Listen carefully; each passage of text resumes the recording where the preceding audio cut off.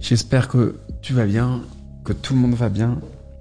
Pour avoir un impact maximum, il faut 2 choses principales, la créativité et l'organisation. Si t'es pas créatif et si t'es pas organisé, ça marchera pas. Si t'es juste créatif mais que t'as pas l'organisation, la structure, ça marchera pas non plus. Donc il faut vraiment maximiser ces 2 points pour avoir l'impact maximum. C'est ce que je veux que tu retiennes de ce court épisode. C'est de développer ta créativité si tu as un déficit à ce niveau-là et de le jumeler avec une méthode d'organisation.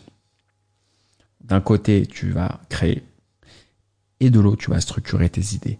Et quand tu vas mettre ça en musique, comme on dit, avec cette jolie métaphore, ça va pouvoir fonctionner.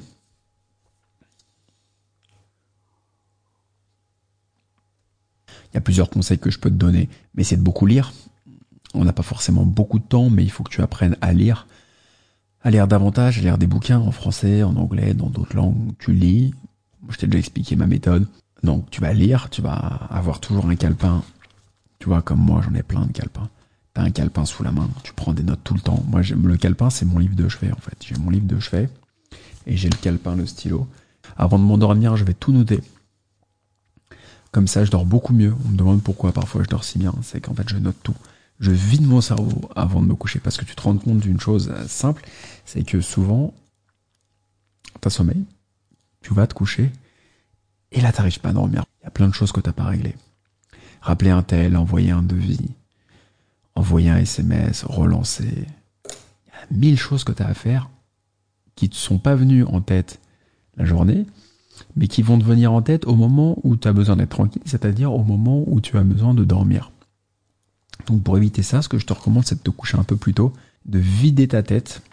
Sur une page, parfois, tu vas être étonné, en fait. Tu vas voir à quel point tu as des choses dans la tête au moment de t'endormir. À quel point tu vas pouvoir noircir une feuille entière. Une feuille entière, tu vas pouvoir la noircir avec tout ce que tu as dans la tête. Toutes les boucles ouvertes. Ça va être le conseil que je vais te donner pour la créativité et pour l'organisation. Ça va être de trouver la méthode qui te correspond. J'ai déjà beaucoup parlé de méthode d'organisation. Pomodoro, GTD, Eisenhower et d'autres. Et le mieux, c'est que tu te fasses ta propre méthode d'organisation. Donc n'oublie jamais, si tu veux un impact maximal, c'est la créativité combinée à l'organisation. Et ensuite, il va falloir être patient. Il y en a beaucoup qui veulent tout de suite, en 2 semaines, 3 semaines, 1 mois, exploser en podcast, exploser sur YouTube, exploser je ne sais où. Il faut absolument être patient. Tu sèmes du contenu de qualité et tu vas récolter les fruits des années après. C'est toujours comme ça que ça se passe, c'est immuable.